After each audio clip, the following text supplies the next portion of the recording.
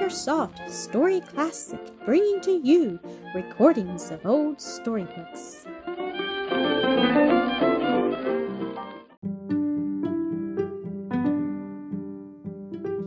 Mildred at Home, Episode 18. "What do you think of the new member of the family, Cousin Flora?" asked Dr. Landreth. It was the afternoon of the day succeeding the arrival of Don and Rupert and his wife. Dr. Landreth had a call to the country and had invited Flora to drive with him. They had left the town behind and were bowling rapidly along a smooth, level road running through woods, gorgeous in their autumn robes of crimson and gold, russet, green, and brown. Flora had been among the listeners to Rupert's story of his and Juanita's captivity and subsequent wanderings, and had, as the doctor noticed at the time, furtively watched Juanita very closely. "I admire her, of course," was the reply. "But why of course?" he asked. "You all do. No one could help it." Rupert was at that very time asking his mother that same question, having gone to her room and found her there alone. "I think her sweet and beautiful in appearance and manners," Mrs. Keith answered, smiling up at her tall son as he stood at her side and making room for him on the couch where she sat. "There has not been time for me to form any further judgment," she continued, as he accepted her invitation, taking her hand fondly into his. "But I assure you I am disposed to the very most favorable opinion, both because you love her and of all she has done for you. Perhaps, but for her faithful nursing of my wounded boy, I should never have seen his dear face again." Her voice trembled with emotion as she spoke the last words. "Very likely not, dear mother," Rupert said, supporting her with his arm, "but setting aside the gratitude which is certainly her due, from me at least, I am sure you will soon learn to love her for her many very lovable qualities." "I do not doubt it, my son, and it rejoices my heart to see how great is your mutual love. I trust it may but increase with years, as has your father's and mine." "I hope so indeed, mother. It has always been very evident to me that you and my father loved each other dearly. I do not remember ever to have heard either one address an unkind word to the other." "No," she said, "your father has been the best of husbands to me always." Then after a little pause, "Has your wife any education, Rupert?" "Not much besides what I have contrived to give her myself in the 3 years we have been together," he said. "But I have really succeeded in giving her a good deal of general information orally, and have taught her to read English, using my Bible as a textbook, and to write using a pointed stick and the sand. I had thought of placing her in a boarding school for a time, but she was so distressed at the very suggestion, declaring that it would break her heart to be separated from me, that I have quite given up the idea. She is very bright, quick to catch an idea, and more than willing to study under my tuition to please me, if for no other reason.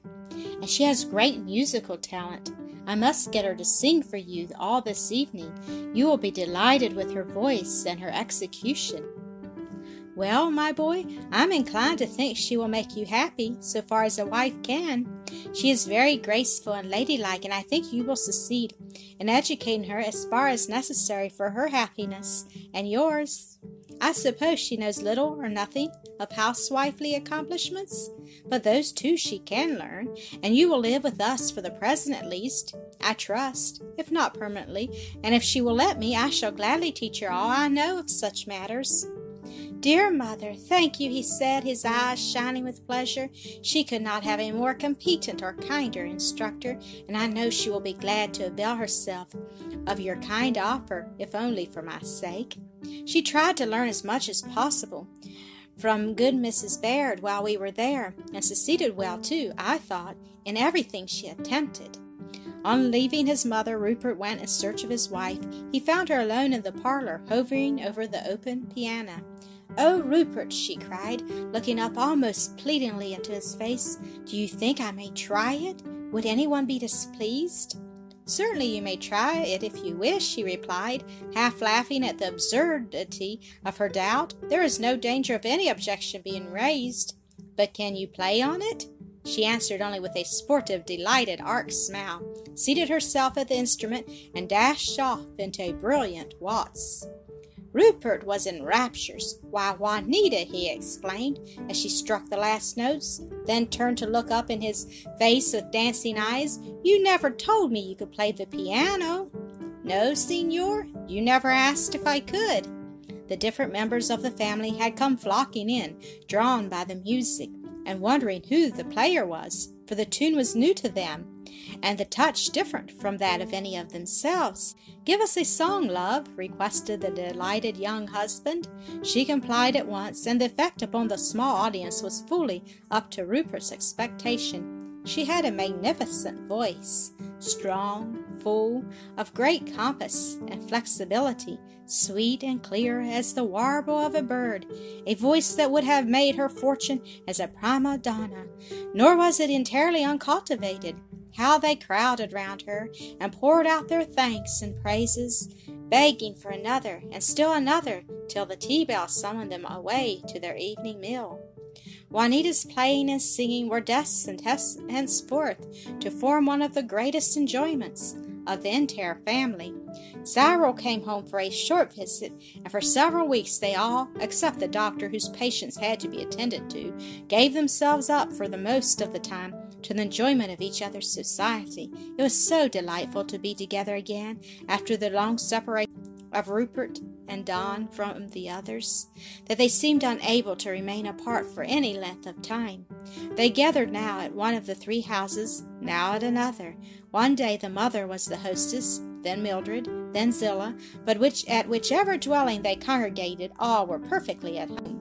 Juanita very soon, as much so as the rest, for they all gave her a daughter's and sister's place, calling her by those names, while the little ones were taught to say Aunt Nita. She was a trifle shy and reserved at first, but her timidity soon melted away under the sunshine of love that constantly shone upon her. She grew sweetly confiding and affectionate, not to her husband only, but to all his relatives. Influenced by an ardent desire to be and do all he could wish, she silently took note of all the housewifely ways of his mother and sisters, determined to copy them as nearly as possible when she also should become a housekeeper, rather dreading, too, the coming of the time when she must assume the duties of that position, because she felt herself hardly equal to their full performance. It was several weeks after their arrival in Pleasant Plains that one day, finding himself alone with her, Rupert asked, "Juanita, my love, which would you prefer, going to housekeeping or just living on here as we have been doing so far, with my father and mother?" "Ah, Rupert, would they like to have us stay?" she asked, with an eager look up into his face, for he was standing beside the low chair in which she was seated. "Yes," he said, smiling down on her, "and I see you would like it too." "Oh, no, not unless you please. I should prefer whatever would be most for the pleasure and happiness of my dear husband." "Thank you, love," he said, bending down to caress her hair and cheek. "Then we will stay here at least for the present, for I perceive that will be agreeable to all parties. But whenever you're weary of it, and think you would be happier in a home of your own, you must tell me so without reserve. Promise me that you will." "Yes, Signor," she answered happily, "I promise, but the time will never come till I have learned to do all housewifely duties, just as your dear mother does." Her words gave him great pleasure, and she saw with delight that they did.